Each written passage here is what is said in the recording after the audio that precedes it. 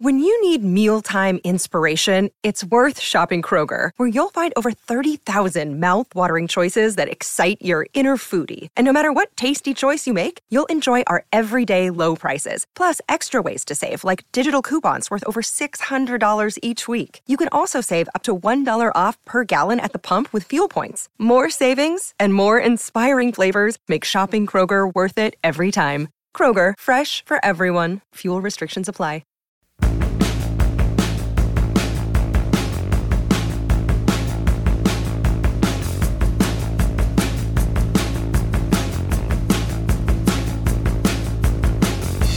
Well, hello, I am Matt Williamson. This episode is brought to you, as always, by Live Casino, and let's dig in. You know what time it is? It's time for football, and time to jump into the action at FanDuel Sportsbook and lounge at Live Casino. Bet on your favorite teams at our self-service kiosks and sit back and watch the players duke it out on the field on our massive 40-foot video wall.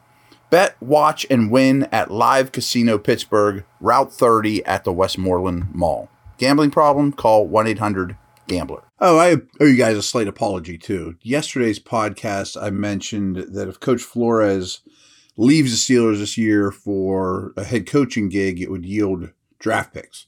It doesn't. I didn't know the rule exactly.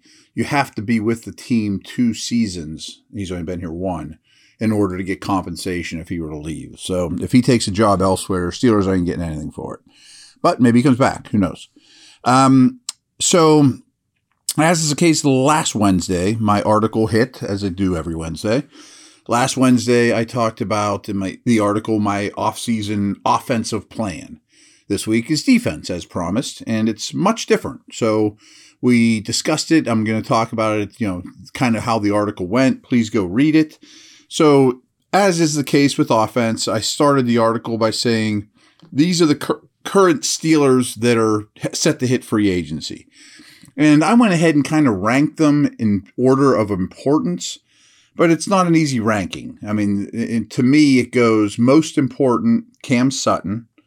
Then I wasn't sure who to go with at 2, but I went with Ogunjobi. Then Edmonds, KZ. Then there's a gap.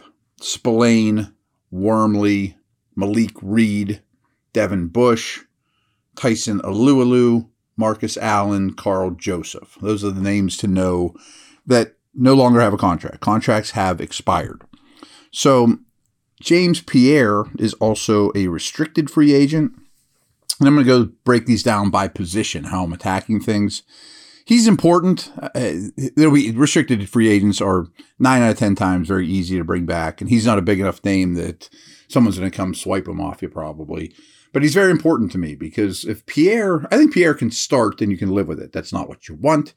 But if he's your 4th corner, now you're talking. And frankly, I think he has value, and I think he's an ascending player. And oh, by the way, he's one of the best special teamers on the team. So Pierre should not be overlooked in this equation.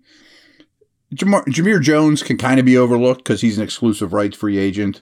But I thought he was a find. He, to me, is a fine 4th outside linebacker edge guy, and he also is a core special teamer. So I'm sure he'll be brought back. He'll be at camp with the inside track to make the team in that exact same role. So let's start with the big people, the true D linemen. Cam Hayward, of course, is coming back, and he's phenomenal, but he's going to turn 34 here in a couple months in May.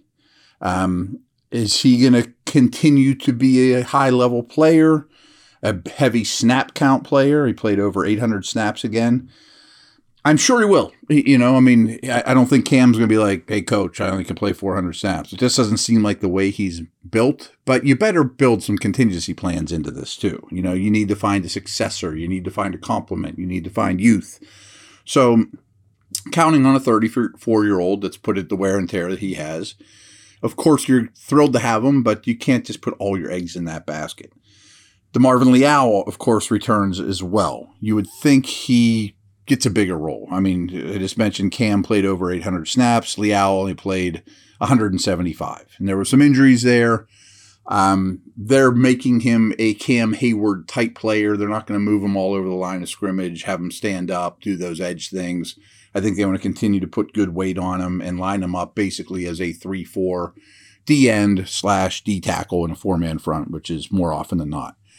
I think he has a bright future, but I don't know for sure that, boy, they got a home run in Leal, but he's going to be very much in the mix, preferably probably in an expanded role. Montravius Adams is also going to return. He has one more year left on a 2-year deal. He's more the traditional eat up space nose, and I think he's fine.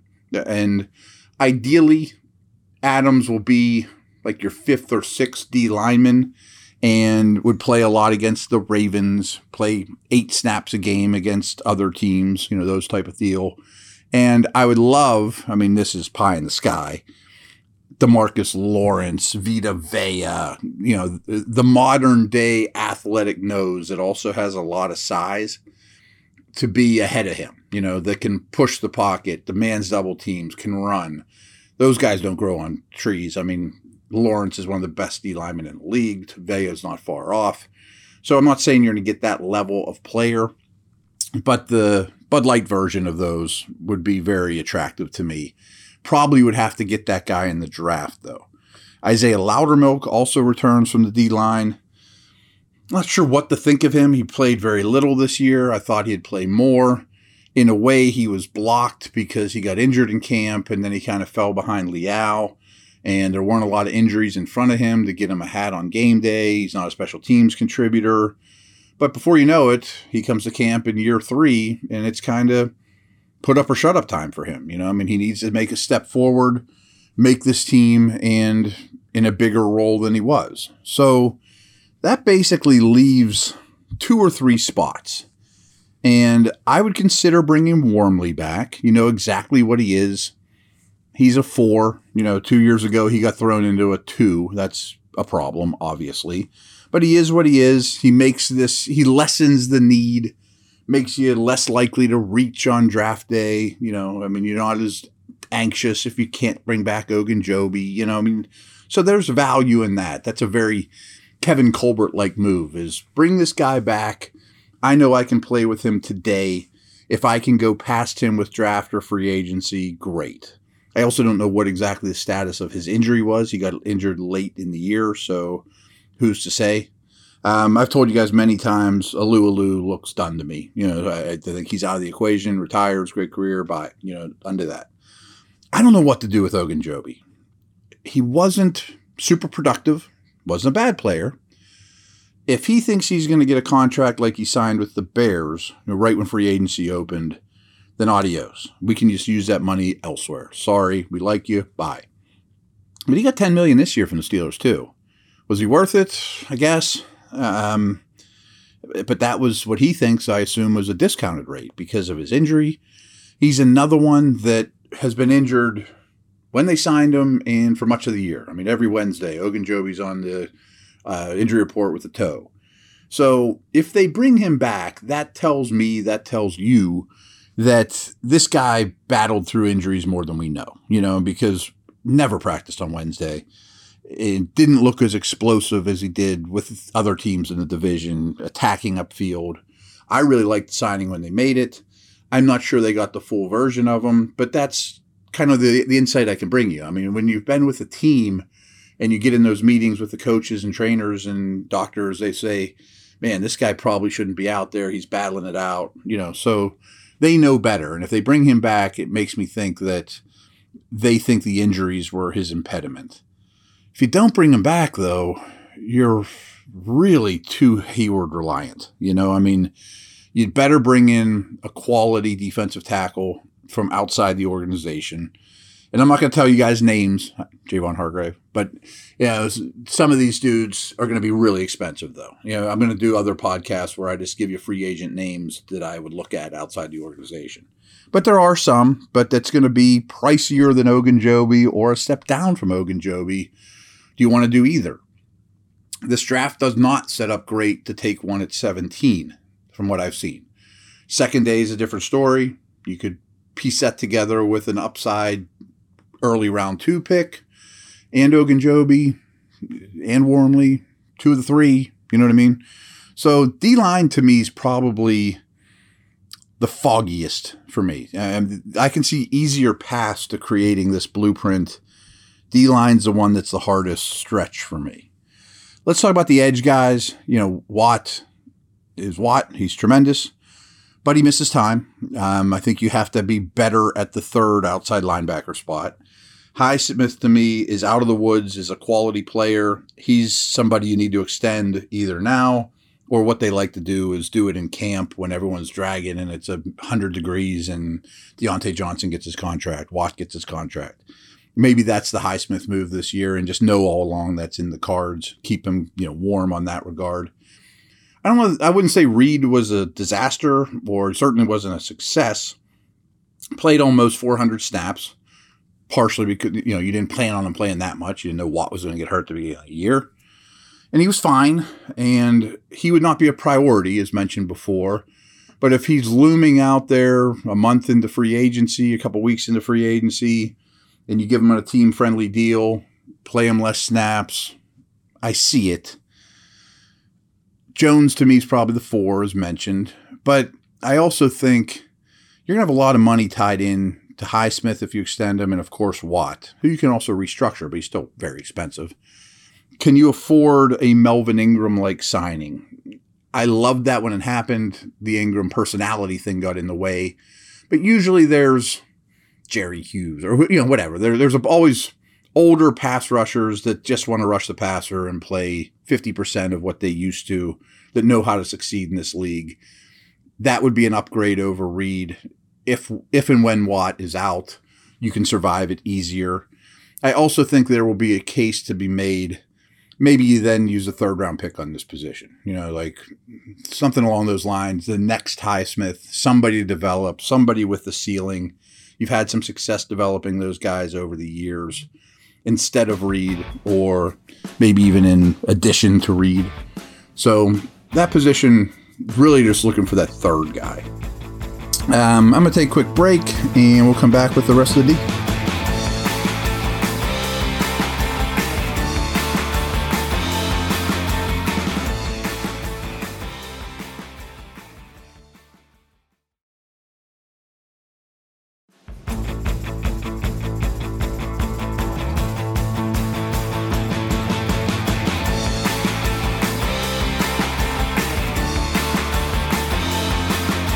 All right, off the ball linebacker. You guys call them inside linebackers. To me, they're just linebackers.